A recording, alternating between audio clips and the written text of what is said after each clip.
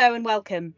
My name is Sarah Ball and this is New Corp Portfolio Spotlight, an opportunity to spend some time talking in a little more depth about some of the holdings we have in our portfolios. As many of you know, our investment process involves deep fundamental research into the companies we hold. We look at not only the data, but also we engage with management teams and industry experts so that we can really understand what drives the businesses and also the competitors and the wider sector. So I'm delighted to be joined today by Rorrie Mars, one of our equity analysts. Rorrie, hello. Hi, Sarah.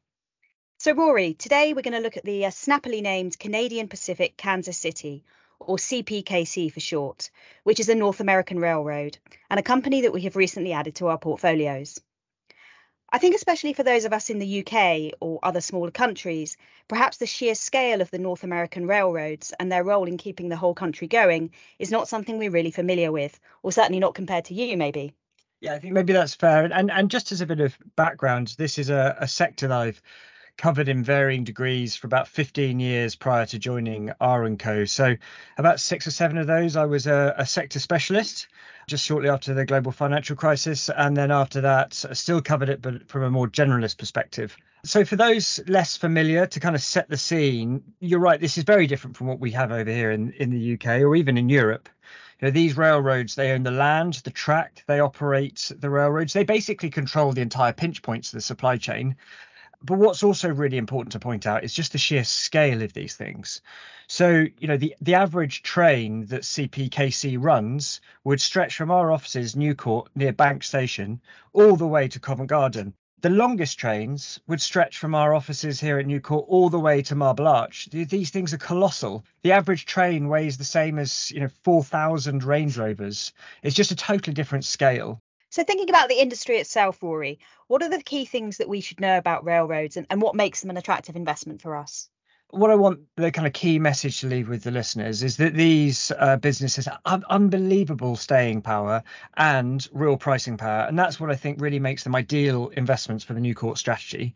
So I think there's really very, very few businesses globally that you can have such a high degree of confidence in being around in 20, 30 years' time. Mm-hmm. You look at some of the things that Buffett said about the railroad industry, for instance, and he owns one of the largest North American railroads. Right. He said he thinks it will be a key asset in the Berkshire portfolio in 100 years' time. I think that really shows the kind of the staying power and the barriers to entry.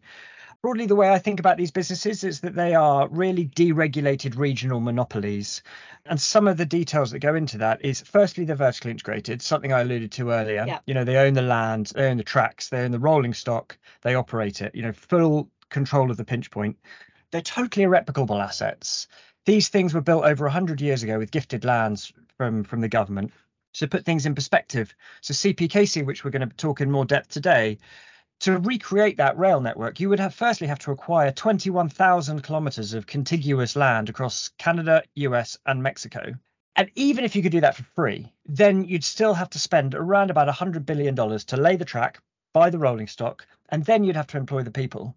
And when you consider that CPKC's total enterprise value, or the total worth of the business, is less than that, nobody is going to build another North American railroad in our lifetime. It's also quite a highly consolidated sector. There's only 7 large railroads in North America, 2 in each region, so Canada, Eastern US, Western US, and Mexico. And they're inextricably linked with the economy and are vital to its function.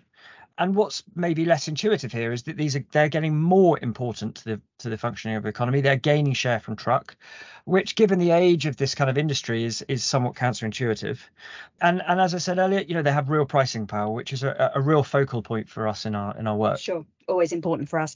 And I think when we've been talking about this, there are some interesting things that aren't really relevant to it being a good investment, but it's quite a unique industry, right? Yeah, very much so. They effectively built North America, right? So there's a huge number of kind of idiosyncrasies. And so, railroads have their own labor laws. They have their own social security system. They're exempt from normal antitrust laws. And they even have their own police forces with the ability to arrest. They're really steeped in history. So if you go back and take the first ever stock index that was created by Dow Jones, there was 11 constituents in that, 9 of which were railroads. One of those is still in existence today, and that's Union Pacific. Looking at CPKC specifically, CP played a key part in the negotiations of bringing British Columbia to be part of Canada. These things are really historically significant.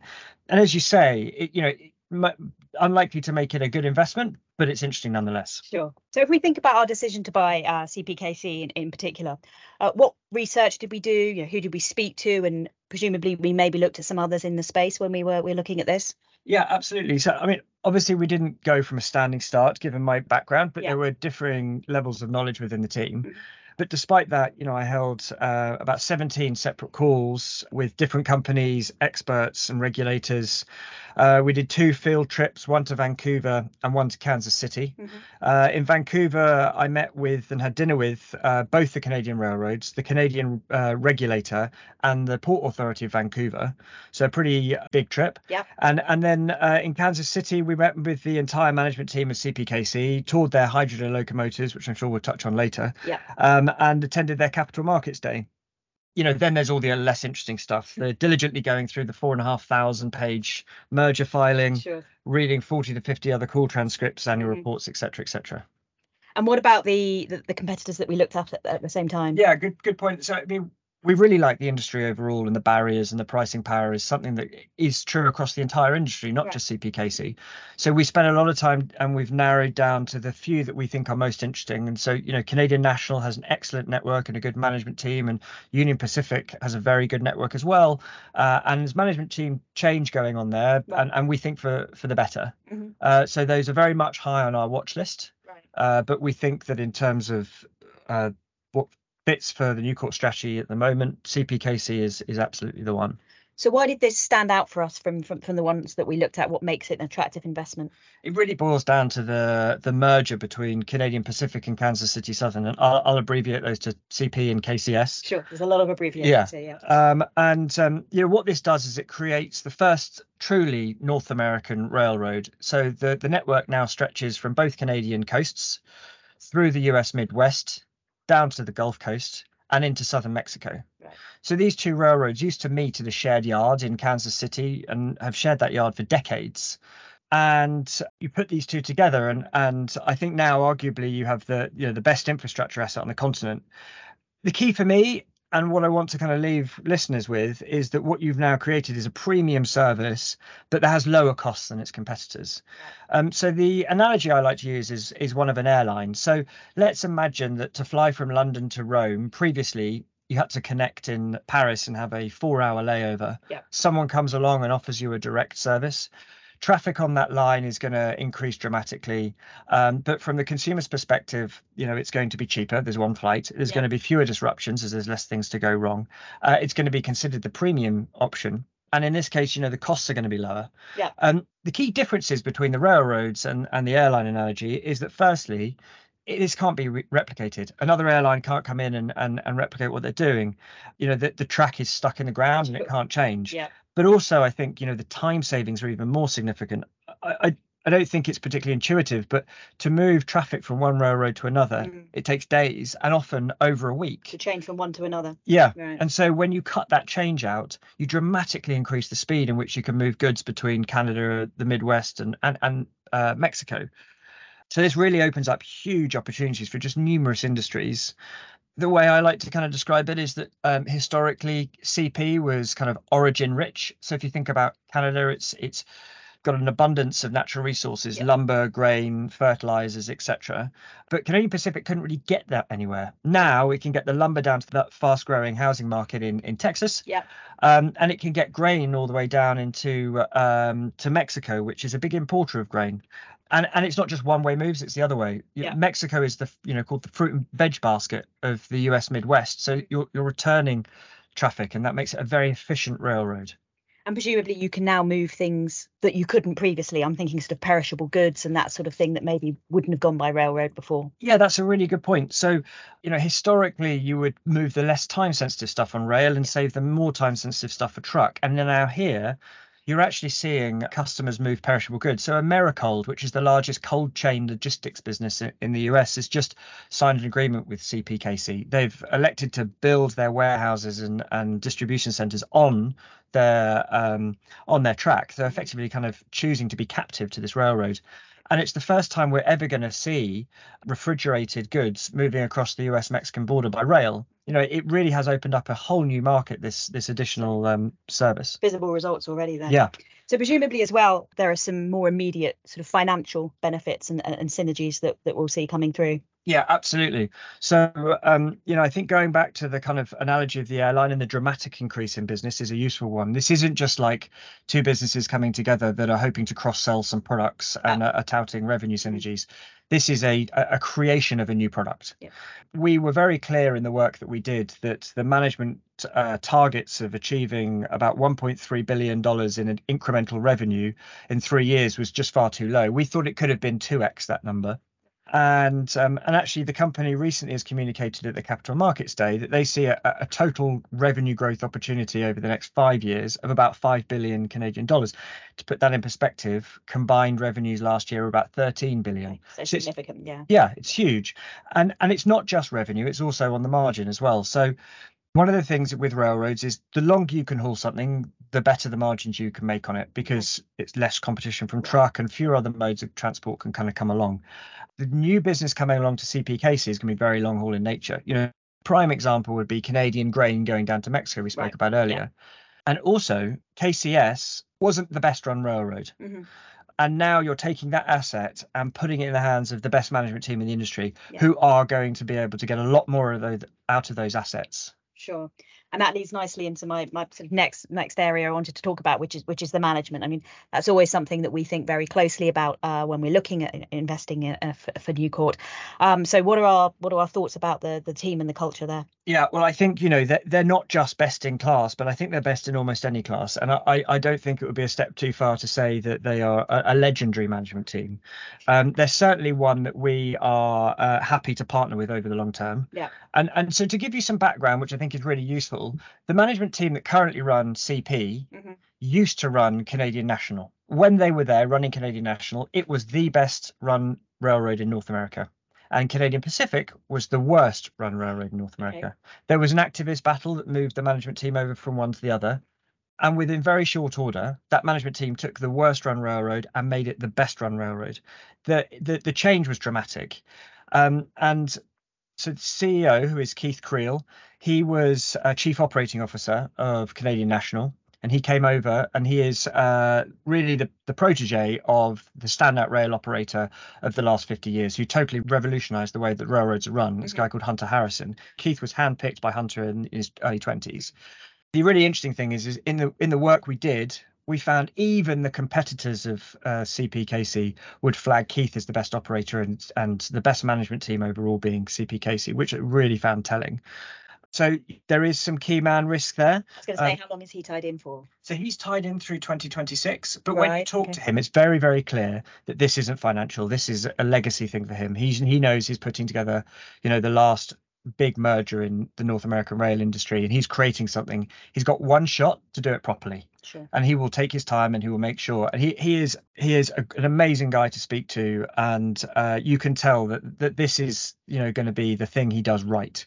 And, some interesting things there to kind of highlight that maybe is he's moved himself and his family from Calgary to Kansas City, and he's moved a lot of his other executives and their families. I mean, I've not come across another company that have moved their entire management teams and families to oversee the integration of two businesses. Yeah. And I think that just tells you just a huge amount about this management team and their commitment to making this work. It's not just the CEO. You're going to say that you presumably met people below and in the management team. They're all hugely impressive. So, one of the stories that comes to my mind is when I was having dinner in Vancouver, it was with this second or third in command in the operations of CPKC. And firstly, the way he spoke about training and the emphasis he put on that was kind of second to none. But then when he began to speak about Keith, what I found really interesting is I've never heard a senior executive talk about their CEO with such pride. And what it really said to me was, people want to play for the winning team. Yeah. And really what you've done here is just attract just best in class operators, and everyone wants to work for Keith and in this winning team. Mm-hmm. For instance, also when we went to the Capital Markets Day, Yeah. we got a chance to meet one-on-one with pretty much all of the C-suite. Right. And we were impressed by them all. Brilliant. Changing tack slightly, I think one of the things that surprised me when we started to look at this industry was that these huge trains, which sort of in my mind before knowing anything would have been hugely polluting, are perhaps a more sustainable transport solution for freight. Can you talk about that a little bit? Yeah, and I think it's a really good point. I think if you look at these huge diesel locomotives, you would tend to think that they are pretty polluting. But then if you kind of put it in the context of these things could be 3 miles long, running, very efficiently, steel wheels on steel rails, there's very low friction. That once they're going, they're really not stopping, Sure. right? And so they're hugely fuel efficient. And to kind of put some numbers around it for you, if you shift traffic from the road to rail, you reduce emissions by about 75%. You can move a ton of freight on a railroad, about 500 miles on a single gallon of diesel. Now think about miles per gallon you get on your car. Like it's dramatically different. Yeah. A single train can take 300 truckloads of goods. And the merger specifically that we've been talking about is expected to take about 130 to 200,000 trucks off the road in pretty short order. So it's pretty material. Yeah. And then, it's looking at CPKC. They are really at the frontier of kind of decarbonising rail. So they were frustrated with the lack of progress from the locomotive manufacturers and taking it on themselves to build their own hydrogen locomotives. Right. They've got two that Michelle and I toured when we were in Kansas City. Right. And they've now partnered with another railroad to begin to get, the momentum behind this. And outside this, they've committed to reaching net zero by 2050. And those are targets that are backed by the SBTI, which is the Science Based Targets Initiative. And they also received an A from the Carbon Disclosure Project. So that means that when we're digging into these type of things, we get all the detail we need to really appraise their environmental credentials. Sure. And also, I guess from a safety perspective, not necessarily just the sort of emissions, but it's much safer to be transporting things like hazardous chemicals down a railroad than it is in trucks that go through sort of urban areas and through residential areas as well. Yeah, absolutely. So, a couple of points here. Firstly, just thinking about the movement of these goods. If you're taking hazardous chemicals, when they're on the railroads, they're on segregated lines. If they're on truck, they're moving alongside other traffic. Yeah. It's just much better to be segregated. But the safety metrics are night and day between truck and railroads. Railroads are materially safer. There has been a lot of news around rail safety. There was a pretty awful accident on Norfolk Southern, and there's likely to be some changes here. But the key thing I'd like to kind of flag here is that CP has consistently been the best run railroad from a safety perspective. What was really interesting was that the chairman of the regulator, when they approved the merger of CP and KCS, they cited that any share that CP gains from any other railroad or any truck will make America safer. And I think that's pretty compelling when you have the regulator saying that. Sure. No, absolutely. And I suppose that leads into a sort of the wider issue of risks. Obviously, when we look to invest in a business, we spend as much time, maybe if not more, thinking about the risks and thinking about what could go wrong. So, what are the main things that we're thinking about and monitoring there? So for me, really, the big 3 risks that I think about, the kind of tail risks, are firstly merger misexecution, secondly Mexican political risks, and thirdly increased regulation. And just to kind of jot through some of those, merger misexecution, you're putting together 2 logistics businesses. It's very difficult.